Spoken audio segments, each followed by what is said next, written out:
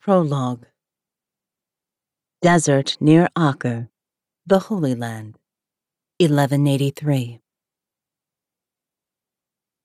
Dark clouds hid the moon as the four knights rode out across desert scrub to the ruined temple in the Judean hills.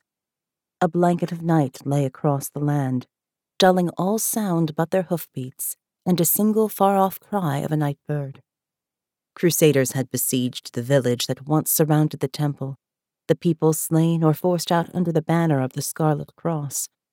Only shadows remained now, and perhaps the restless spirits of those who couldn't move on, but William de Tracy did not want to think of spirits tonight.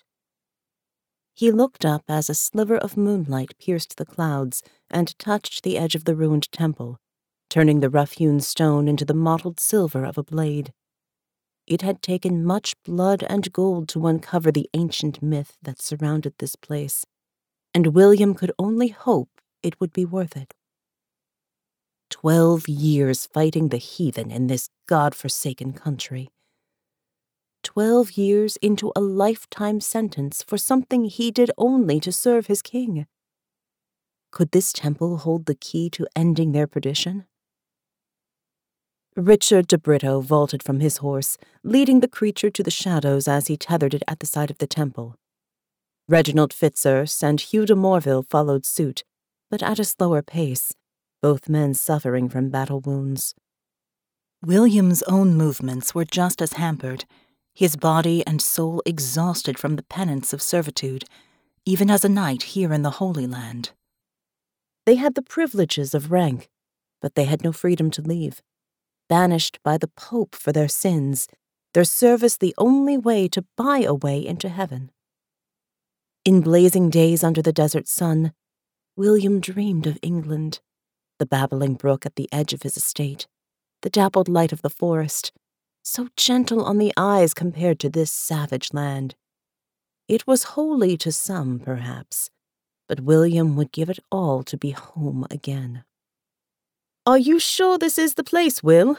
de Brito called out as he climbed over a low wall. "It looks to be only a ruin." "And no doubt some more bastard has beaten us to whatever's left of the treasure." Fitzurse was bad-tempered at the best of times, but tonight he seemed particularly out of sorts. His preferred squire had recently left, and his armor was tarnished, his beard unkempt. The darkness that plagued them all hung over his head the most. As de Morville helped his friend down, William dismounted, leaning gingerly on his left leg, a sword cut still healing on the limb. He would have considered it nothing in his younger days, but they were no longer nights of carefree summer. The memory of those years still held them together, but the bond of spilled blood remained their strongest tie. Without it, they would have gone their separate ways by now.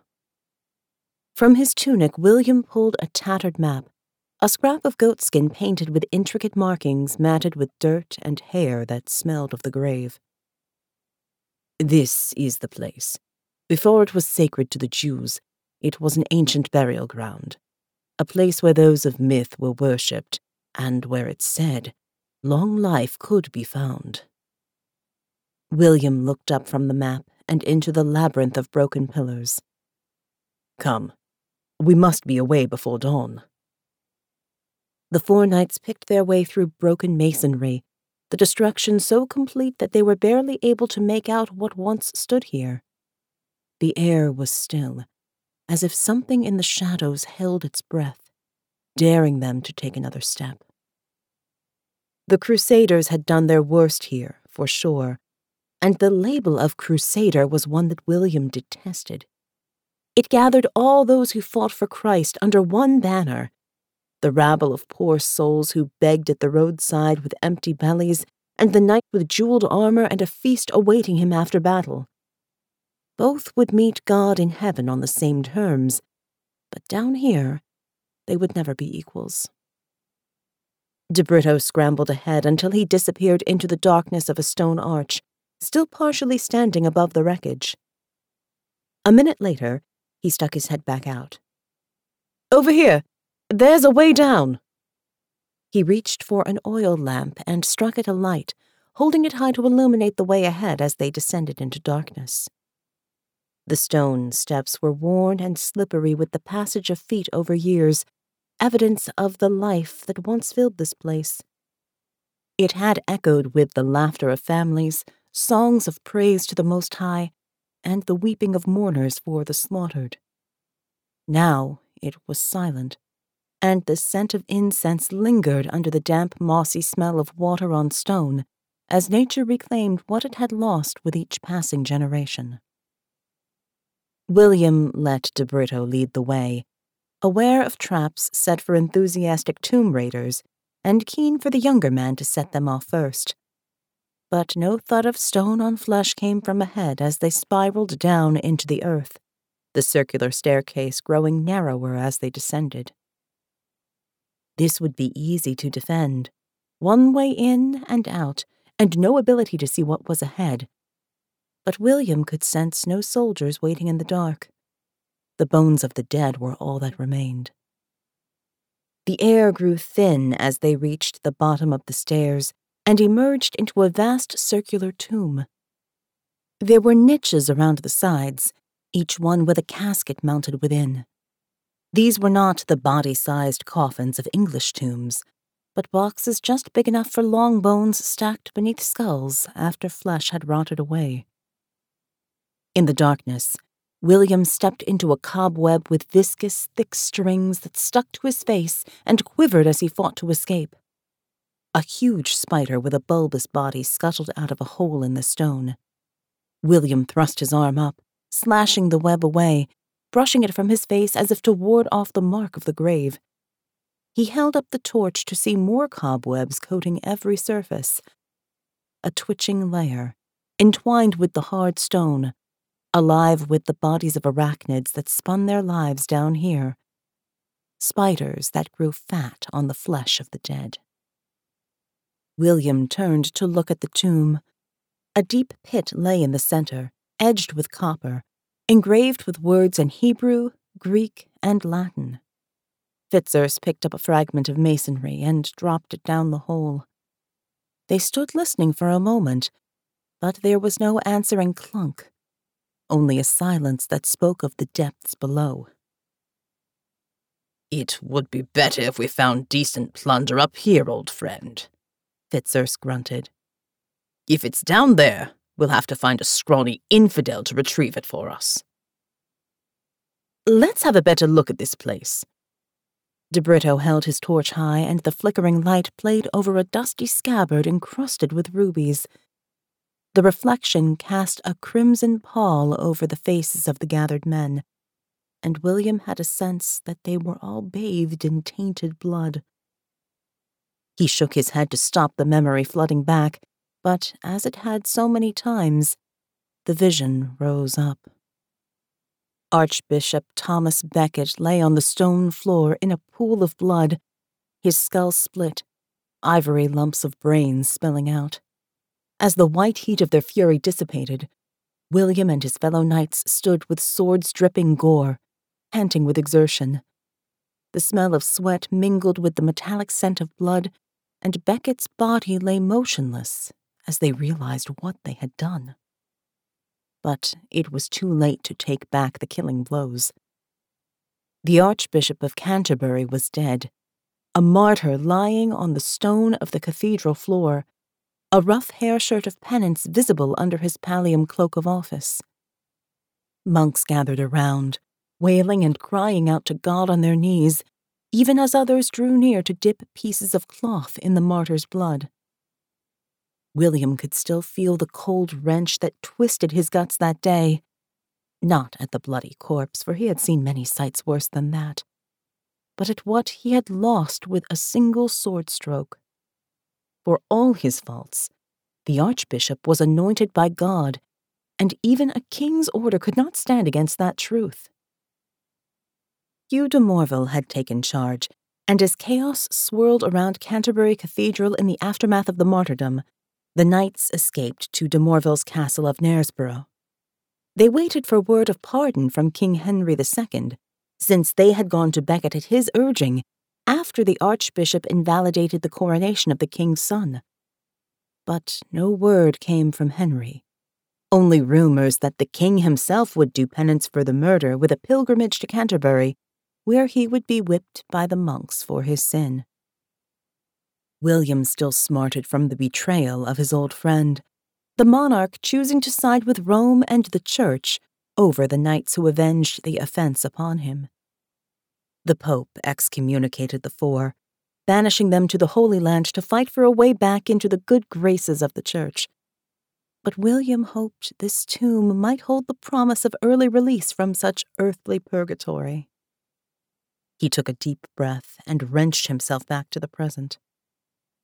The three other men examined the caskets, opening lids and peering inside, picking out jeweled rings as they filled their bags with anything that looked valuable.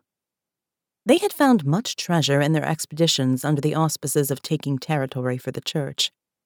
Since they were damned already for the murder of the Archbishop, it seemed of little matter to add more sin to their tally. On the flagstones beneath the caskets lay piles of archaic manuscripts, brittle scrolls and old books, ancient wisdom discarded down here, or perhaps hidden from those who destroyed the temple above. There were symbols above each niche, chiseled into stone by the hand of long-dead craftsmen, a mix of geometric shapes, Hebrew letters, and Greek notations. William scanned the room, looking for something that might identify what he sought. One particular niche caught his eye. It had the symbol of water inscribed above, 3 wavy lines undulating across the rock. Water represented life in every culture, especially here in this punishing landscape of desert and scrub. A humble casket lay below, an unmarked chest of hardwood that the other knights ignored in favor of gold and jeweled boxes that promised more obvious riches. William walked around the pit to the far side and approached the niche, his heart racing as he tried to hide his excitement from his companions. Could this finally be the relic he sought? The others didn't know of the private audience that William attended with Pope Alexander III on the night before they left Rome, and he had no intention of sharing it with them.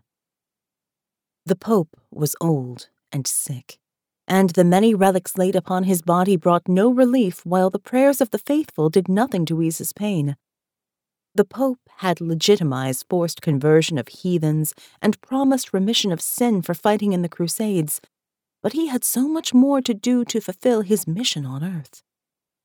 That night, Pope Alexander had told William of a fabled relic, the heart of Methuselah, who lived for nearly 1,000 years.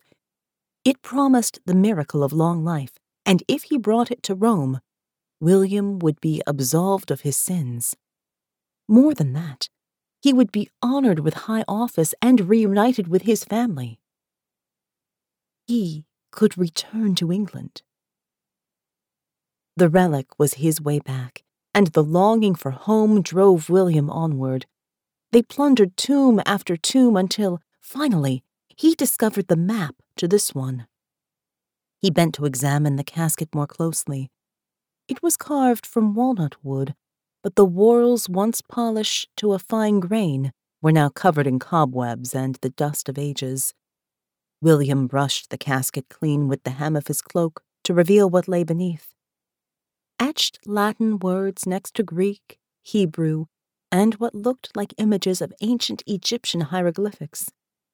Perhaps the same phrase repeated in each language to make sure the meaning was clear. William could read the Latin and Greek. From death comes life. Life is the price. He frowned. Surely life was the reward. He opened the casket. The hinges squeaked a little, stiff with rust and lack of use. Inside lay a shriveled organ, blackened with time, a desiccated heart resting upon a piece of folded parchment. William glanced back at the others. They were busy stuffing bags full of relic boxes, raiding each niche for valuables, bundling up precious items with cobwebs and dust to sift out what could be sold on later. But this tomb of relics held only one real treasure. William pushed down the dark foreboding that rose inside, pulled off his glove, and reached out a finger. He touched the heart. It was strangely warm, even in the chill of the tomb. It pulsed suddenly with a double beat. William jerked back with a quick intake of breath. He looked around to see if the others had noticed, but they were engrossed in their plunder and paid him no heed. He reached out once more and laid his fingertips on the organ. It pulsed again. William frowned as he considered what it might mean. Other relics were mere pieces of dead flesh, but this was clearly something far more. If the Pope wanted it, then it was precious indeed. Unseen by the others, William wrapped the heart in the parchment it lay upon and slipped both inside his tunic, next to his skin. He placed the box in his bag and joined the others in ransacking the surrounding niches. They would have a rich haul tonight, enough to buy them many months of luxury in the Holy Land, enough to satisfy the others, so they did not question what he withheld. As the four knights left the tomb, now relieved of all its relics, William felt the heart pulse next to his own, a promise of life in every beat. Perhaps he would not take it to Rome after all.